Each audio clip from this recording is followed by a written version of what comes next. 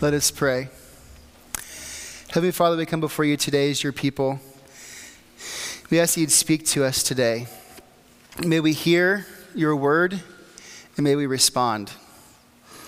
May we be challenged. May we be convicted. And may we grow. We ask this in your Son's name, Lord, who lives and reigns with you in the Holy Spirit, one God, now and forever. Amen. Last week was Christmas, and when Christmas is on Sunday, it creates this interesting situation where we have to decide where and when we're going to have the next important day in the story of Jesus' life. And that important day is the Epiphany. Now, the Epiphany is traditionally on the 13th day after Christmas. So if you know the song, the 12 days of Christmas, those 12 days start on December 25th. So Christmas Day is the first day. Then there's usually 12 days. The 13th day is Epiphany. But what that means is that often Epiphany is in the middle of the week. So this week it would be on Friday. I don't think any of you are going to want to come on Friday. I would be the only one here if we had a special Epiphany service. Maybe some of you would come, but we recognize that that's asking a lot. So it makes more sense to turn Epiphany to a day on a Sunday. And so that says we have to choose either this Sunday or next Sunday. Now, next Sunday is an important day also because it's the day when Jesus' baptism is in the lectionary.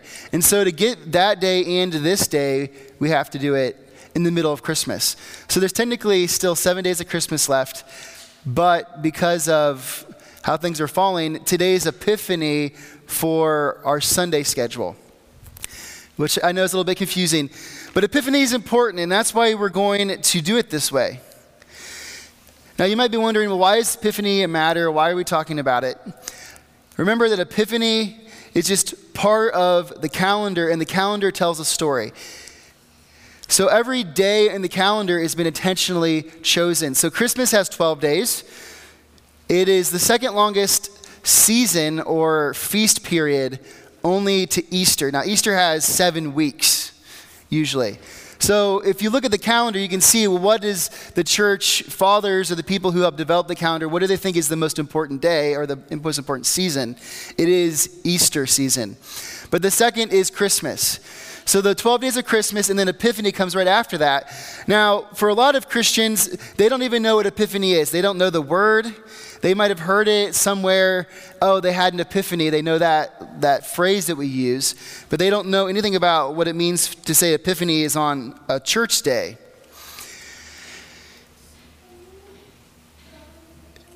But for us, Epiphany comes. And the difference for some Christians also is they do have Epiphany, but they just all put it together, and they have the wise men that are right there on Christmas morning.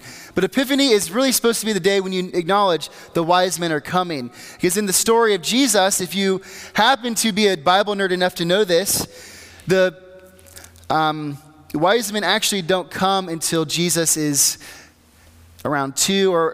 When you read the story, it says there was babies 2 and under that they were looking for.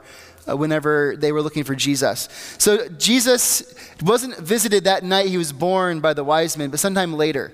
And so the church calendar recognizes that by saying Epiphany is at the end of the season of Christmas. It sort of is the cap. It's the last part of Jesus' birth story, and it ends the season. And it's the day when the Magi come. So here we do have Epiphany, and we talk about the Magi coming on Epiphany, which is why we sang We Three Kings. But this still has the question that we need to ask, well, why does it matter that the wise men come? Is it important to the story? Is it just one of those interesting parts that we like to celebrate and have the kids dressed up as kings and sing the song? Or is there something about that matters to what we believe? So this is what we have to ask today.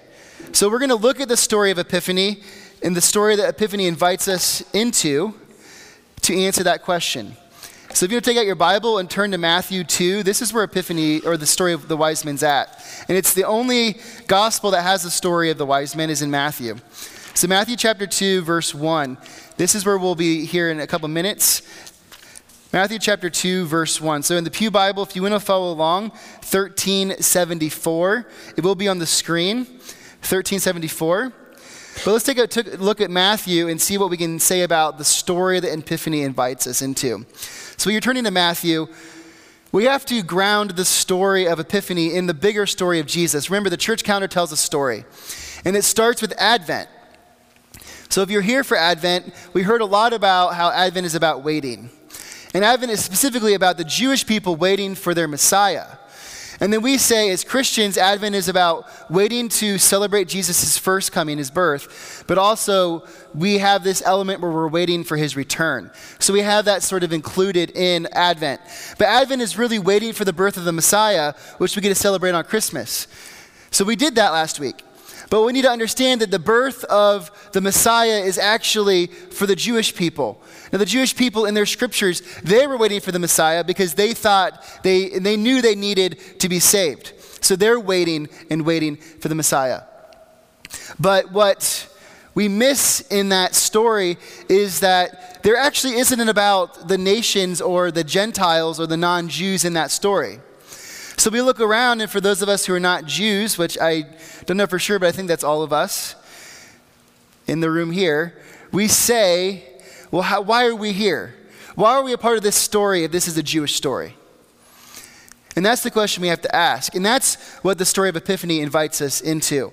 It invites us into say, okay, well, why is it that it's not just the Jewish people? Why does the whole world care about this story? And that's when the Epiphany comes to help us understand. And the first place we look to start to grasp this is actually this passage from Isaiah. So we're going to look at a couple of these verses. Isaiah 1 and 2, this is what it says. It says, "Arise, shine, for your light has come, and the glory of the Lord rises upon you. See, darkness covers the earth, and thick darkness is over the peoples." So this is a prophecy acknowledging that the Jewish people need to be saved. But notice what else. It acknowledges that it's not just the Jewish people, but darkness covers the earth, and the thickness covers the peoples. It's not just the Jewish people who need to be saved. It's all of the earth. And so this prophecy acknowledges that when God comes to shine his light on the world, that's what they're waiting for, the Messiah, who is going to be God returning to Israel in this appointed person, who the church later says this was Jesus, and it's actually God himself coming to his people in the flesh to shine his light on the world. But they're waiting, and they realize, even in the Old Testament, that it's not just the Jewish people who need to be delivered from darkness, it's actually all of the world. The entire world is in this state of darkness. What is the darkness? Well, it's the power of evil, the rule of Satan, the deception of the world, the poison of sin and death that we all experience every day. That's what we need to be saved from. And so there's this hope that the glory of God will shine on the nations. And when the glory of God shines on the nations and the Lord rises upon you and his glory appears in you, what's going to happen? The nations will come to your light and kings to the brightness of your dawn. So not only will God's glory shine on all of the nations, but they will recognize his glory, and the rulers of the earth will acknowledge that God is the true king of the cosmos, of all of the universe. And because of this, God is going to come, and the kings of the world need to bow to him. So the Jewish people are waiting for their Messiah, and their prophets have this idea that the Messiah is going to come not just for them, but for all of the world. So this is what we have to have in the back of our mind. The Messiah coming isn't just something that the Jewish people needed. We all need it because we all live in a world of sin and darkness and death. Now I could tack any number of nouns and adjectives on to our experience on earth that is not pleasant. And we could all say yes. And in our congregation today, we experienced this week 2 realities of death. So we all know exactly what goes on in life around us. And what Epiphany says is, what is the answer to that death? what we're going to tell you is what Epiphany invites us into. And so with this in mind, now we get a look at the story of the Magi. It's not just that the Jewish people need a Messiah, but all the nations need a Messiah. And when is this moment going to come when they recognize him? So the Magi now come. So this is Matthew chapter 2, verse 1. After Jesus was born in Bethlehem in Judea during the time of King Herod, Magi from the east came to Jerusalem and asked, "Where is the one who has been born King of the Jews? We saw his star when it rose and have come to worship him." So this story, like I said, is only in Matthew, and it's an odd story. It's really bizarre. Whenever you realize what it means for Jesus to be a Jewish boy born in this small town of Bethlehem to poor parents, and then for Magi to come. Magi from the east, we're told. Now, Magi were basically astrologers.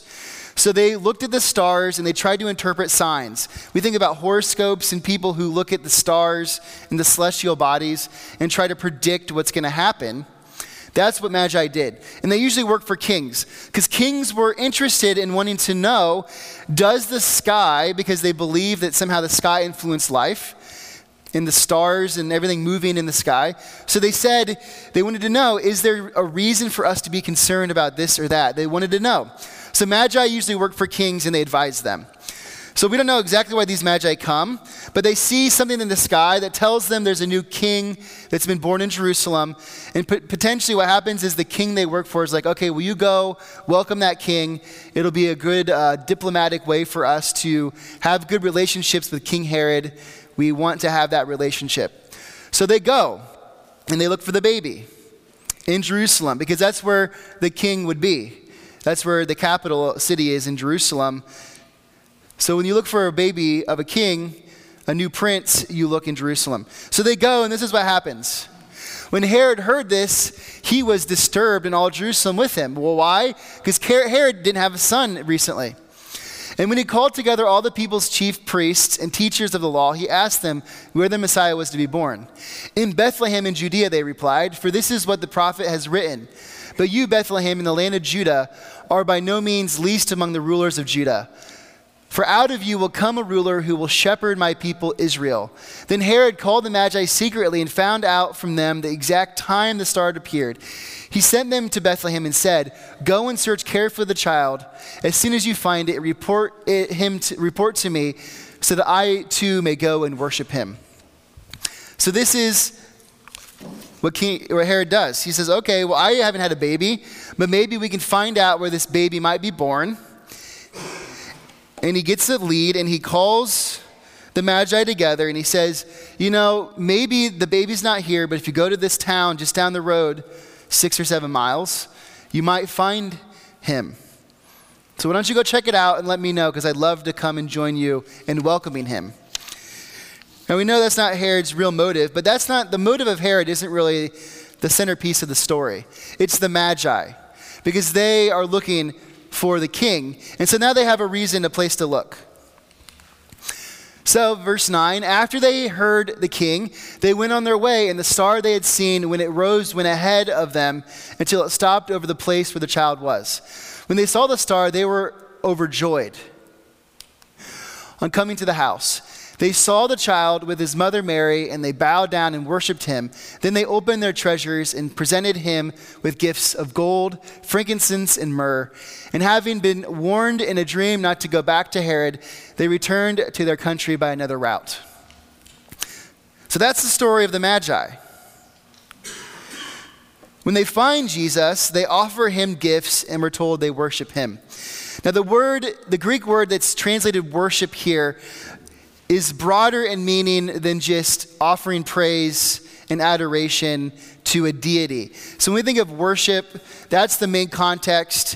For us, we're worshiping God. We know that other religions worship other deities. Now we might use that word to say that people worship another person, but we mean that in a negative way. In this sense, it's not negative. Kings also would receive something like homage. People would acknowledge that their unique position in society, and they would give them honor. And that's what this means. It's not that they're worshiping him as God. They're acknowledging that he is a king. So they basically are throwing Jesus a royal baby shower.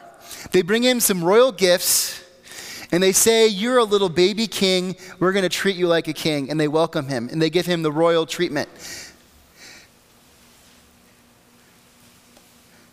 So we need to ask ourselves, well, what does this mean? It's a bizarre story. Nothing else in the history of antiquity that we have in writings has stories like this, attributed to a person like Jesus in this sort of situation. It's very bizarre. Now think about it. Christmas is about the good news coming, Christmas is about the good news that the Messiah has come. But why then do we get to celebrate?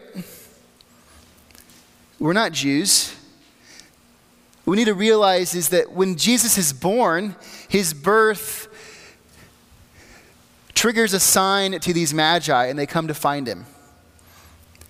So not only was Jesus' birth proclaimed to the Jewish people on the day when he was born, but his birth was proclaimed to these pagan astrologers hundreds of miles away, who were just looking in the sky, doing their job. Now, we all know that signs in the sky are complete coincidences or complete quackery.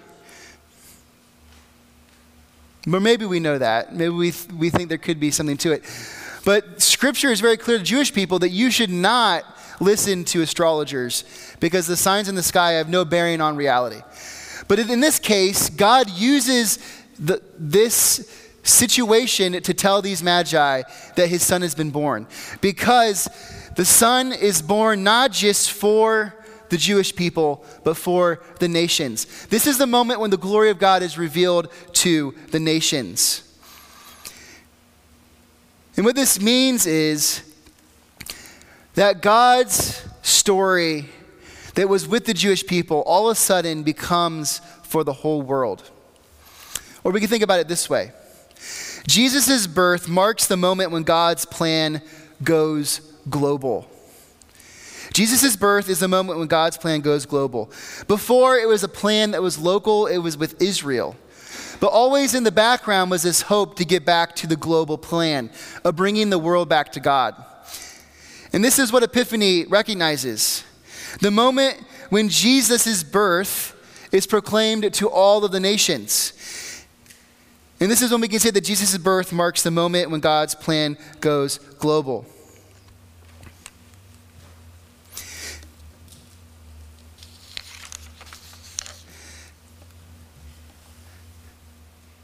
So what does this mean? It's significant to the story. Well, this is how Paul frames it. And we're only going to look at one verse from that long passage from Ephesians. And I know Lynn's right, it's long and wordy and hard to read. This passage right here, this verse tells it all though. So Paul's talking about this mystery that he's come to proclaim to the world, and specifically to the Gentiles, and this is the mystery. This mystery is that through the gospel, which is the good news that Jesus has come as a Jewish Messiah, the Gentiles are heirs together with Israel, members together of one body, and shares together in the promise in Christ Jesus. That's why Epiphany matters, because all of us are a part of the story. We get to be a part of the story and a part of God's people because on that day the Magi recognized the glory of Jesus, and they came and they recognized him as king, which foreshadowed the moment when someday all the nations of the world will recognize Jesus as king. Jesus' birth marks the moment when God's plan goes global. And that's good news for all of us because we're all a part of that story. He's come to save and deliver all of us from this broken, tattered world full of death and sin and despair. God didn't abandon us. He had a plan to bring all the nations back, all of his created people who he loves. And the birth of Jesus marks the moment when God's plan goes global. Epiphany tells the story when we realize that we're all part of God's plan, that we're all part of God's people.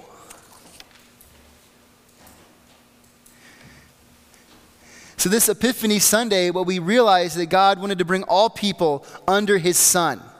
All people were going to be his people, and he was going to be their king. And this is made known by the birth of Jesus that is revealed to the Magi who come to visit from the nations.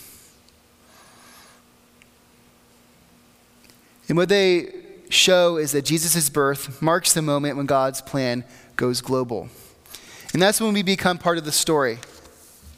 And that's when Epiphany becomes an important part of how we understand the story of Jesus and the story that we're all a part of. And the next week, we have one more important thing about Jesus that is told to us at his baptism. As we continue to learn and as he continues to be shown to us or revealed. So let us pray. Heavenly Father, we come before you today as your people. And we think about this story that we've all been invited to be a part of. We thank you that your Son has been shown to us, that he was revealed to the Magi on that night when they were looking in the sky, when they noticed something different and they chose to investigate. And it led them to the little baby living in the small town of Bethlehem. And somehow they had the ability or the foreshadowing, the trust to know that this baby was going to be someone important. And now, Lord, we look at their response and we're invited to respond. To say, yes, Jesus is king, not just of the Jewish people, but all of the world. And he has come to save all of the nations and bring them back to God. And then we get to be a part of that plan. And that means that our life is transformed and that the world can be transformed through our work as we work with him to bring his goodness and love to the world. And Lord, may that be what we strive to do in this new year. May that be what we strive to do as your people as we continue to seek you and to grow together on the way of Jesus. We ask this, Lord, in your Son's name, who lives and reigns with you in the Holy Spirit, one God, now and forever. Amen.